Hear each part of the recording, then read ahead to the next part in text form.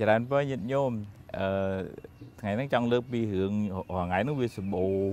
បច្ចេកវិទ្យាទូរស័ព្ទ iPad ស្អីសពគ្រប់ហ្នឹងហើយអ៊ីនធឺណិតក៏សម្បូរទៀតអញ្ចឹងមនុស្សscroll ទូរស័ព្ទទៅមកចំណាយពេលច្រើនវាឈឺទាំងដៃគេងក៏មិនសូវលក់ឈឺក្បាលហើយមិនសូវបានធ្វើសកម្មភាពផ្លូវកាយសុខភាពមិនសូវល្អហើយវាប៉ះពាល់ដល់ផ្លូវចិត្តទៀតផងបើស្មាជូនជាយោបល់ថាគួរកម្រិតពេលវេលាក្នុងការប្រើហើយកម្រិតវានឹងតាមរយៈapp ណាដែលមិនចាំបាច់លុបចោលទៅកុំនាំឲ្យរំខានទុកតែ app ណាដែលវាសំខាន់សម្រាប់យើងប្រើប្រាស់ចាំថ្ងៃទី1ទី2 group Telegram ក្តី group Facebook ក្តីgroup ណាដែលមិនសំខាន់ទេ mute ចោលឬក៏វាអត់ប្រយោជន៍ leave ចោលបណ្ដោយទៅបើមិនចឹងទេអា notification តេងតឹងវាធ្វើឲ្យរំខានការងារហើយមួយទៀតគឺរំខានផ្លូវចិត្តរបស់យើងផ្ចង់អារម្មណ៍លែងសូវបានដោយសារគ្រាន់តែលឺតើងយើងទៅអាហ្នឹងបើនៅក្នុងធម៌លោកហៅថាអនាគលាការងារច្បោកច្បល់ហើយ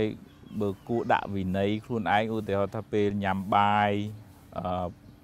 ឬក៏ពេលចូលបន្ទប់ទឹកអីហាមដាក់វិន័យខ្លួនឯងកុំឲ្យមានអានឹងនៅលើតុឥ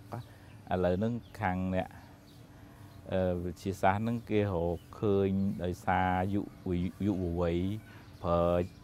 ទូរស័ព្ទហ្នឹងច្រើនពេកវាធ្វើឲ្យប៉ះពាល់សតិអារម្មណ៍ជាពិសេសពេលណាឃើញរឿងដែលតក់ស្លុតមើលឃើញ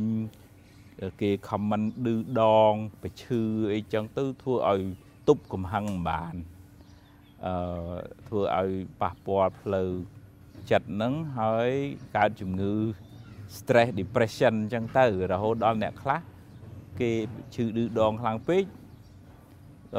ចងកសម្រាប់ខ្លួនអីអញ្ចឹងក៏មានដែរមានករណីច្រើនគួរសមដែរអញ្ចឹងតើយើងប្រយ័ត្នប្រយែងកុំរស់នៅលើប្រព័ន្ធសង្គមនឹងពេកមករស់នៅក្នុងជីវភាពមែនតែន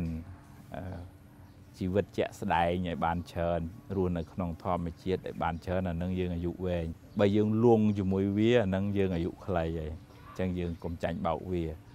បិទ notification ណាដែលមិនចាំបាច់ leave group ណាដែលអត់ប្រយោជន៍ follow channel ណាដែលវាមានប្រយោជន៍សម្រាប់ការចម្រើនចំណេះដឹងហើយ accept friend ណាដែល friend នឹងជួយគ្នាកុំឲ្យចូលចិត្តមើលតែគេជេរបចោគ្នាប្រកាប់ប្រចាក់គ្នាហើយយូរទៅវាខូចខួរក្បាលយើងអញ្ចឹងកម្រិត limit ខ្លួនឯងកុំបដោយតែបដោយយើងខកខ្លួនពិបាកធ្ងន់ទៅអនុមោទនា